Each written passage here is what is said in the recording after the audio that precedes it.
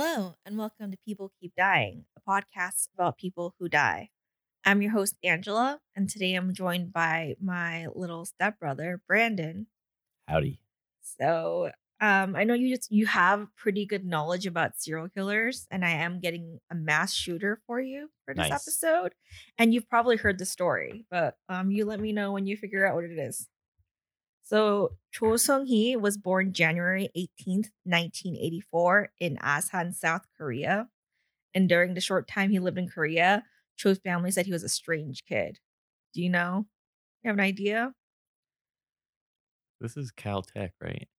No, No, um, can't remember what the you're school is so called. you're so close, but it's Virginia Tech. Yeah, Virginia Tech. Yes. So he didn't really seem to get along with other kids, and some family members mentioned that he was cold and extremely shy.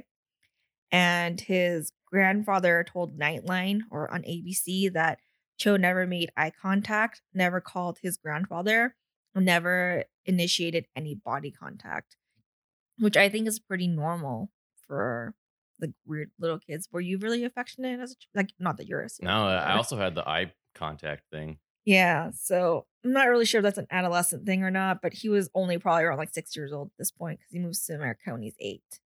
So, besides all this, Cho was very well behaved as a child and did obey verbal commands. His dad owned a bookstore and wasn't doing great financially, so he moved himself, his family, and 3 children to the United States for more opportunities and a better future for his kids in 1992 when Cho was 8. So, in he's American is really like what it leads down to because Yeah. some people are going to say like, well, he's Korean. It's like, but he's Americanized enough that he's American. They were initially based in Detroit until they learned that there was a giant community of Koreans in Washington, D.C., and they moved there and settled down in Centerville. In elementary school, most people who knew him said he was a smart kid who was popular and nothing out of the ordinary. But that changed in 1999 when Cho and the rest of the world became fixated with the Columbine High School massacre. In the LA Times interview, Ben Baldwin, one of Cho's classmates during this time, said, I remember sitting in Spanish class with him right next to him, and there being some writing on his binder to the effect of, fuck you all. I hope you all burn in hell, which I will assume meant us, the students. I don't know, like that angst is pretty Well, normal. that's the thing. They always go back and they look at all this high school age anger. It's like this doesn't necessarily point to anything. I'm Like pretty sure, like, if we I looked through said some very of similar yeah, things. I'm pretty sure if we looked through some of yours, it would look pretty similar. Like, you're going through, like, your hormone changes, and you're mad because you're in middle school and everyone's mad then. And with no real sense of community from moving around, especially country to country. And he is already a weird kid, and probably he does have mental illness issues, and Wait, that's not gonna help sounds like he's on the either. spectrum somewhere. Yeah, and I think they did test him to see, like, they said that he was probably autistic, but other people were like, he wasn't technically tested. It's hard to know now. Yeah. So the school informed Cho's sister, who told her parents, and they sent him to a psychiatrist. By the 8th grade, Cho had been diagnosed with selective mutism and was bullied throughout his time in high school for his shyness and unusual speech pattern. And so he was placed in special education classes for emotional disturbance, and his parents sent him to therapy as well as like a lot of church things. They really tried. They knew something was wrong and they really tried to like help him out, but when he turned 18, Not well, much you can they do. can't do anything else anymore. And then basically in this time, he was hero worshiping like the Columbine Massacre kids, like Dylan and Eric. Like, Who had no help. Their no, parents were just not there. yeah. So it's a different story in this way. And I remember this one specifically because I was in university. He's about my age. And it's just extra scary when you're like, holy fuck, yeah. But he graduated Westfield High School in 2003 and he left for college and got accepted into Virginia Tech as a business information technology major. But he changed to an English major during his time there. And they were trying to figure out like why he changed his major, but I changed my major like 5 times. You just do That's pretty because common as a college student. yeah, you realize like whatever you wanted to study isn't what you actually want to do in real life. Professor Nikki Giovanni, who taught poetry, said that she had removed him from his class because he was menacing, basically was like, if he stays in the class, I won't teach it anymore. Yikes. Said something along the lines of he would take pictures of girls, like their legs from under their desk, which I felt was something that would have gotten kicked out of school, but maybe not in Well, now, 2005. yeah, but that's Yeah. still super common to this day. It doesn't mean anything. Anyways, they did remove him from the class, but not from the school. So, because they're basically like, he didn't actually do anything. Like, he didn't threaten anyone. He's not threatening himself. We can't do anything else. The department head, Lucinda Roy, who also taught Cho in poetry the previous year, said that his writing was generally angry. And while he was obnoxious and arrogant at times, he's pretty like awkward and lonely. And besides all that, he was pretty smart, like, and he was really intelligent. But because he was concerned with his behavior, she had like one-on-one sessions with him, Mm. but then felt really unsafe after a while, and like would use a code word of like a dead professor's name that she would tell her assistant if she felt like she needed to get out of that situation. So I think everyone kind of knew that he was weird, and but it's one of those things like until you do something, you can't do anything about it. Oh yeah, hindsight's 2020, but at Yeah. least people were trying. They were trying. She did tell him that he should seek some counseling, and in general, all of the students in his classes were just like, "He's a weird kid." Mm. And he would also introduce himself to girls as Cho's twin brother, and harassed his roommates at the time, Andy Kosh and John Ide, with harassing phone calls. And his reputation with female students was also sour because he was super creepy to them. Like in one incident, he went to the girl's dorm and then like knocked on her door, which is like, well, I just wanted to see, like, just wanted to see what she looked like. And then when he told his roommate about it, he's like, well, all I saw was promiscuity in her eyes. And then the second time, he had texted one of his roommate Andy's friends and gave her like a Romeo and Juliet quote. And she was like, didn't really think much of it until Andy was like, yeah, Cho's really fucking creepy. So she did report it to the police, and both incidents, like he just stopped talking to them after they're just like, no. So at least he knew what no meant. Well, yeah, I think in his mind he was like the lovable rascal, but he just had no real basis to just like get aim himself with. So he just came off as super creepy and yeah, Yeah. But after the rejection, he texted Andy, was like, well, I might as well kill myself now, which is that's still pretty standard standard, college. yeah, standard reaction, especially when he's 22. Like you're around that age, so Yeah, that's pretty normal. it's pretty over dramatic. But I think that's just what it's like. Because like Andy got the text message about like trying being suicidal, or he probably wasn't, but that's what he said. Yeah. He told his dad, and they both contacted the campus police, and he was sent to New River Valley Community Services Board, which is a mental health agency, Yeah. and he was admitted on December 13th, 2005, and he needed to be hospitalized. But for some reason, Virginia Special Justice Paul Barnett said that Cho presented an imminent danger to himself as a result of mental illness, but then recommended outpatient treatment. Yeah. And so he was released the next day. And of course, he didn't really seek out the outpatient treatment because they don't keep track of that. But it just seemed stupid because he even said that this kid's dangerous and he's gonna, probably hurt himself. And it's like, but just go. It's Yeah, all they don't good. usually have the funding to follow through, unfortunately. Yeah. And it's gotten worse since then, so that's not gonna help. In between this time, I found a random interview by an escort named Chastity Fry, who is from the last time I've checked, I think she died in 2017. But she said she met Cho in March 2007, and she met him in a hotel room 2 hours away from campus, and said, I danced for a little while and I thought we were done because he got up and went to his restroom and began washing. And when she said, like, if she can leave, he's like, well, I paid for the full hour. So you've only been here for 15 minutes. And then so she continued to dance and he touched her inappropriately. And she said she pushed him away and he backed off.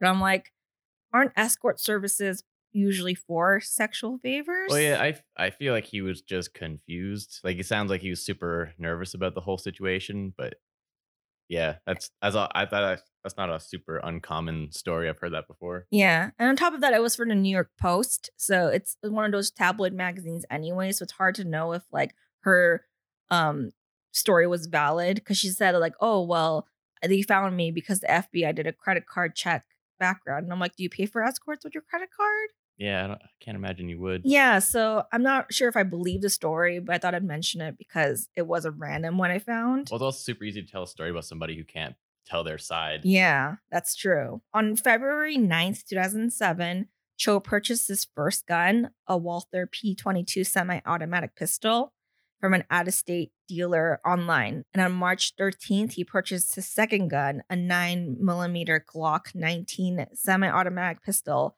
from Roanoke Firearms, a licensed gun dealer. And this is because there was like a weird like overlapping of the gun laws from state and federal. Yeah. So technically, even though he was found mentally ill because he didn't check the box in his background check Yeah. saying that I'm like, so you're just trusting people when they fill out something. You're like, yep, that's Yeah, it's essentially when they ask you, are you 18 when you go on a porn site? yeah. You're like, yeah, Like, yeah. we did our job. Good luck. I feel it's different with a gun, but apparently same thing. not. Yeah. He passed the background check, and on March 22nd, he purchased two 10-round magazines on eBay and another round the next day. And after everything happened, I think eBay ended up getting rid of being able to buy ammunition. Good. But I think after all this, they try to still blame video games and everything else, and it's super stupid. He also bought hollow point bullets, which results in more tissue damage than full metal jacket bullets. Yeah, they explode on impact and Yeah. rip everything apart. Well, he does a lot of damage, so I guess so.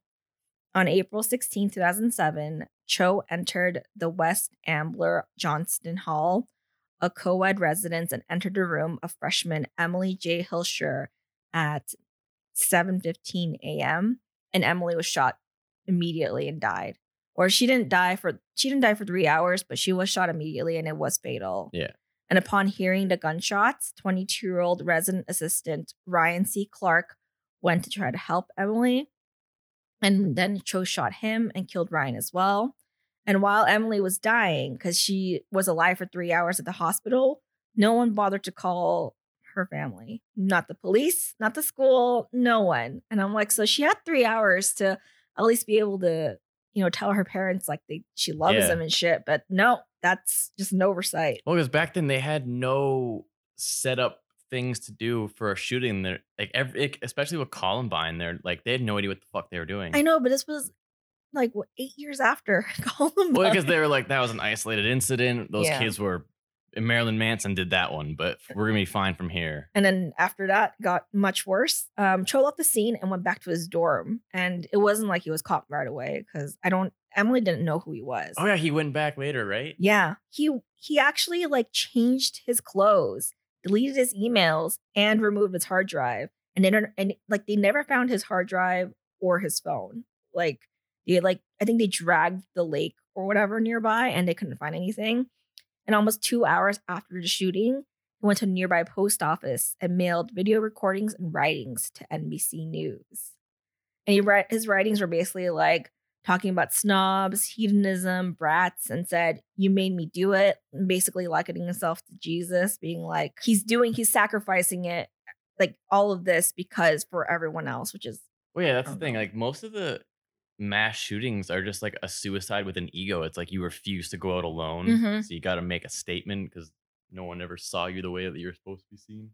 He also addressed the package as A. Ishmael, the sole survivor and narrator of Moby Dick. And I didn't read Moby Dick because that was such. Yeah, that was such a dry read. It is, and I just remember he had like Ishmael tattooed on his forearm or something. So, and he was an English major, so it probably means more than it is. But yeah. That doesn't sound super weird. Yeah. And the package was supposed to arrive the next day, but it was delayed because there was an incorrect zip code and street address. So it took like an extra 2 days for them to get the package. Well, I can't imagine I would have much penmanship in the middle of a spree. So yeah. Well, I mean, he was able to like collect himself for 2 hours. That's pretty. At 9:26, the school finally sent out an email saying that there was a shooting that took place on They sent out an campus. email, Yes. not even a phone call. Yep. Well, you had to do like a campus-wide one, right? And I don't know if they had like the texting one available Wait, at that wasn't point. there even like a PA system with like, "Hey No, that guys," campus is giant. I guess. Yeah. So Cho at this point had on him several chains, locks, a hammer, knife, and 2 handguns with 19, 10, and 15 round magazines and nearly 400 rounds of ammunition on his person when he entered Norris Hall. He chained the 3 main entrance doors and placed a note saying that there was a bomb, and if the doors were tampered with, it would explode. And yeah, like I wouldn't touch the doors after seeing that shit either. I didn't The know about the tools either. Well, he doesn't use them, so that's the reason why it was kind of like it's an additional information thing. But Wait, but it shows he thought ahead at least. Which oh yeah, I didn't realize he was that well planned. It seemed a lot more last second.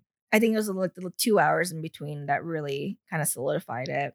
The faculty members found a note, like a faculty member like found a note and then told the school administration that the bomb threat wasn't like called in. But I think that's because like they already had so much shit going on with the 2 people dying in the dorms that they weren't, Yeah. it wasn't as high priority. But the first 911 call was made at 9:42 a.m., which is about the same time he started shooting in Norris Hall. Cho entered an advanced hydrology engineering class taught by Professor G.V. Loganathan in room 206.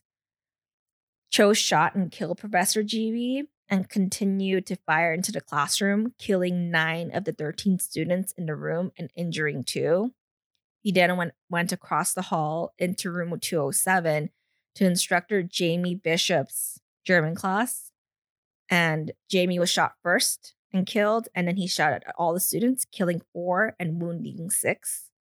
Then went to room 204, and at which point, like, they heard the shots, so they started barricading the doors because they were freaking out. It was barricaded by Professor Liviu Libresu, who physically prevented Cho from entering the classroom. He was able to hold the door closed while most of the students escaped through the window. And Professor Libresu was a Holocaust survivor. So the fact that he Jesus. survived the Holocaust and then he took this like nice cushy job at a university And still couldn't get away from and it. still couldn't get away from all the bloodshed is just the worst. But I mean, he saved his students. Wait, he went out a hero. Yeah. Only 1 student died in his classroom, but basically, like, all the bullets got him, but everyone else did escape. Cho also entered room 211, and it didn't really say which one he entered first, but I'm assuming he did 204 first, which was instructor Jocelyn Couture Noal's class. Though she and student Henry Lee tried to barricade the door, Cho was able to break the barricades after killing them. So I think he was able to shoot them through the door Yeah. and push through. I also remember reading about much like the Columbine shooting, where like a lot of people thought it was like a prank, which didn't get them to move Yeah. quite as quickly as they should have. I think in 1999, it was more likely that people are going to think it's a prank. But in 2007, it's like, well, Columbine did happen. So after like a school shooting happens, you're like, I guess it's completely possible. When he entered 211 and the professor and Henry Lee died, he was charged at by Air Force ROTC cadet Matthew Laporte, who took heavy fire and died. Because I think he was trying to distract so people can like get out or Yeah. something. But then he ended up dying too, which really sucks. And 11 students died in room 211 and 6 were wounded. And at this point, Cho reloaded and started to re-enter the classrooms again. Room 207 was barricaded as students started to try to tend to wounds, and Caitlin Carney and Derek Odell were injured while they held the door closed.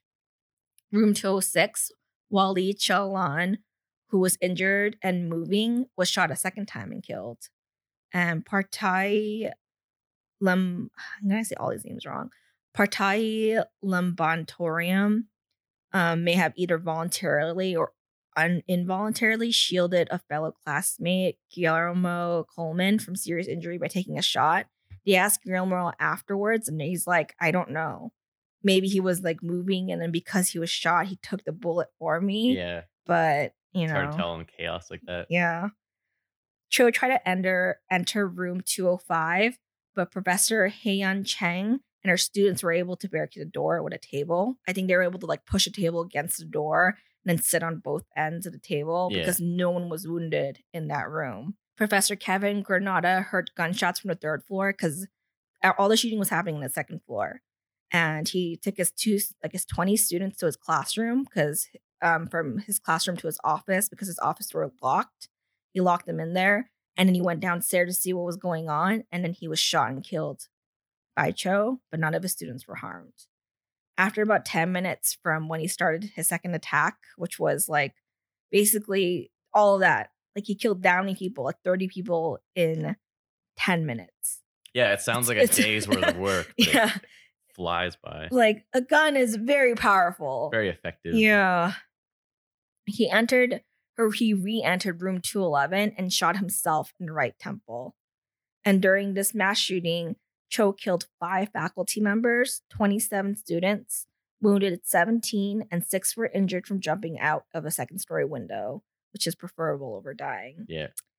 This was the deadliest mass shooting committed by a lone gunman in the U.S. until 2016 for the Orlando nightclub shooting, which the guy took out 49 people, and which was outdone the following year in 2017 for the Las Vegas shooting, where he killed 58 people.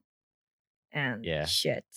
That's when they got into the automatic weapons. Well, I mean, this was a semi-automatic pistol, but it doesn't matter. Like, I just, so at this point, I usually read out the names of the victims because it is important to mention them, like, by name. Yeah. So, the victims are as follows: Jamie Bishop, 35, German instructor; Jocelyn Couture Nowak, professor of French; Kevin Granada, 45, professor of engineering; Liviu Librescu, professor of engineering, 76; G.V. Loganathan, 53, professor of engineering; Ross Alameden, 20, sophomore; Brian Bloom, 25, master student; Ryan Clark, 22, senior; Austin Cloyd, 18, freshman; Daniel Perez Cueva, 21, junior; Matthew Gwaltney, 24, master student; Caitlin Hammerin, 19, sophomore; Jeremy Herbstritt, 27, master student; Rachel Hill, 18, freshman; Emily Hilscher, 19, freshman; Matthew Laporte, 20, sophomore; Jarrett Lane, 22, senior; Henry Lee, 20, freshman; Partahi Lambartorian, 34, PhD student; Lauren McCain, 20, freshman; Daniel O'Neill, 22, master student; Juan Ortiz, 26, master student; Manal Panchal, 26, master student; Aaron Peterson, 18, freshman; Michael Pohl Jr., 23, senior; Julia Pride, 23, master student; Mary Karen Reed, 19, freshman; Rima Samaha, 18, freshman; Wally Chalan, 32, PhD student; Leslie Sherman, 20, junior; Maxine Turner, 22, senior; Nicole White, 20, junior. And that's a fucking crazy ass list. Like, it took me like 5 minutes to type everyone's name out. Wait, it's appreciated though. The killers always end up being plastered across the news, and the victims' names are usually kind of peppered in as needed. And that's also the reason why I didn't really use his first name, because it just felt like I didn't want to glorify him, and it's one of those things. The only reason I remember this story specifically is because mass shootings usually aren't covered in Korean news. Yeah. But it did show up all over my Korean news because he was Korean. And even though Korea was like, we understand he is basically American, they felt like really bad that someone of, like one of theirs did this. Like, I think he might be the worst Korean killer in America. Well, plus he was like, Columbine was pretty easily blamed on the video games and Marilyn Manson, but like this is the first time they're like, wow, there's mental illness is an issue. Yeah. And on top of that's like, well, he got all this help too. Yeah. You can't blame the parents. You can't, it just, everyone kind of like failed him, but not really. Yeah, like all the signs are there, but you can't do anything with the information until they actually act on it. Yeah. Well, this whole incident sparked a gun argument, but not in the way you would think. Like you would think like, oh, well, we should probably look back on like trying to get rid of these guns because people keep dying from guns. But legislator Todd Gilbert introduced a bill forbidding public universities from preventing students from lawfully carrying a concealed handgun on campus. Basically, that same argument of, well, if there was a good guy with a gun, then this might not have happened. Having more guns in the building doesn't solve the problem. I don't think so. I think there will be more, like killings from guns because you don't know. Like, Well, the thing people are is, so like, stupid. if I came into a school with a gun and I started shooting and there was a quote unquote good guy with a gun and the cops show up and they just know there's a guy with a gun, the good Yeah. guy is just as likely to get taken out. Because you still have a gun drawn. Because like I can be like, no, I'm the good guy, guys. It's- Does not change anything. No. And we've had schools all this time until this point, like university until this point, where we didn't have a shooting like this. So we don't need more guns on campus. We just need more regulations on guns to make sure that this stuff doesn't happen. Which, just kidding, it doesn't. So the university was like, no, we're not okay with that bill. And it didn't pass. But of course, after this whole debacle about mental illness and gun ownership, it's supposed to make it hard to obtain a gun, but it didn't because the NRA basically said, yeah, if there were a good guy with guns, Cho wouldn't have been able to get away with killing so many people. And it's like, this is a stupid argument, guys. Yeah. You keep saying this and you keep making it easier for people to get guns, but we have even more mass shootings now. Well, I was gonna say, like, if I didn't know the story and you said this happened last week, I'd be like, yeah, it sounds like something that's going on. Yeah. Nothing's changed. It's been almost 2 decades. It's the same problem.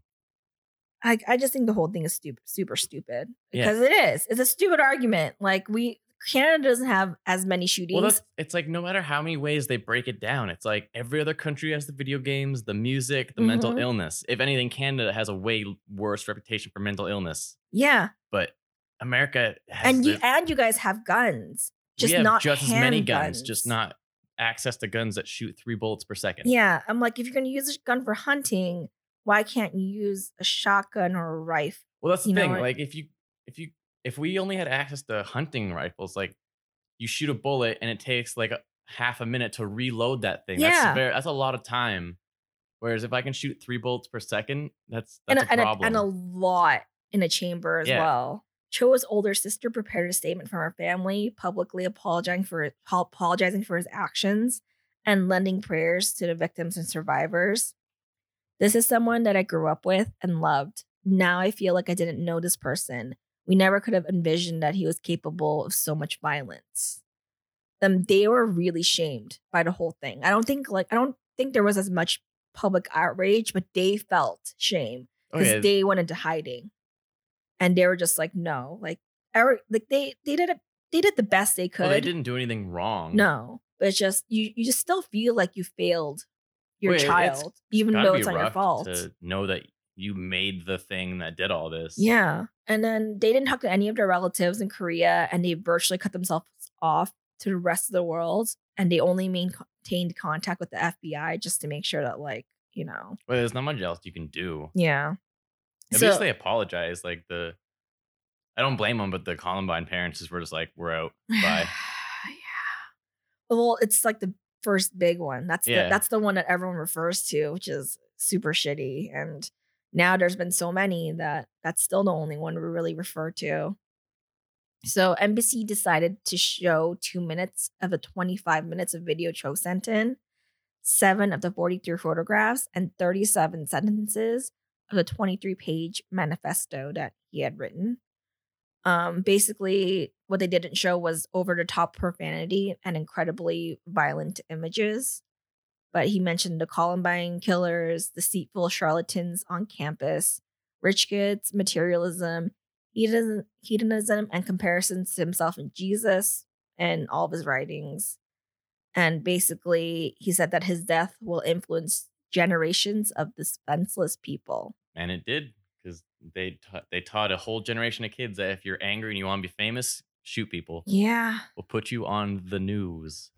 He also wrote those two plays or two short like stories, Richard McBeef and Mr. Brownstone. Did they ever like release those? No, I think like you can. No, I think I did read Richard McBeef when this first happened because YouTube users created a film adaptation of it. You know what? That's interesting. And Ryan Lambourne created an amateur video game that recreated the shooting called VTech Rampage, where you can beat a shooter in the video game. And obviously, everyone's like, "What the fuck, Ryan?" And he's like, "Well, I'll take the game off if I get $2,000 in donations, and for an extra 1,000, I'll apologize." And nowadays, like back then, it was like, "What the fuck?" But nowadays, people would be like, "Oh, look, he's just trolling." No, he's not trolling. He's a dickbag. That's what it is. He later said it was a joke and basically refused to. I think the game's still up. I didn't want to look it up. Well, but I once think it's the up game's there, it's still up there. Like even if he removes his copy, like I've seen the Columbine Doom levels that people have made. Well, he also created the slaying of Sandy Hook Elementary. The same dude? Same dude. But he said it's supposed to be in support of gun control laws, but I didn't really want to look into it because I didn't want to accidentally find a video game because I'd be really upset. So yeah. And even poorer taste, that same year all this happened, two students from Penn State dressed as victims of the VTech massacre and posted it on Facebook because people are still assholes. They dressed as victims? Yeah. Just like the same outfits they had, or like I don't know. I just don't understand why. Maybe they had like VTech sweaters on and then put blood all over it or like, something. that just sounds rough no matter which way you look yeah. It doesn't matter. It just I don't know. No one in their group was like, maybe don't do that. I mean, people dress up as Nazis for Halloween for some reason. So, and that's the Virginia Tech massacre because, yeah. Because I wanted a longer story because I had a 14-minute episode last time and no one said anything, but that's it. Short and sweet. Well, thanks for coming. Well, this was still like 30 minutes, and when I cut it, it'll probably be like 25. But thank you for joining me today. And at the end of the episode, I mentioned the contest I'm running. And by contest, I mean it's just a giveaway. I partnered up with Spread Shoes, and I'm giving away custom socks. You put whatever the hell you want on the socks. All you have to do is just contact me and be like, "Hey, I want socks." And then I'll enter you into like, I don't know, an Excel sheet and then do like a random number generator and we'll find out. These are dope socks. I mean, you have a couple pairs. I got too many pairs of anything. Yeah. So that's it. And hopefully you guys are still alive next week. Follow me on all the social medias and rate and review and all that shit. Goodbye. Bye.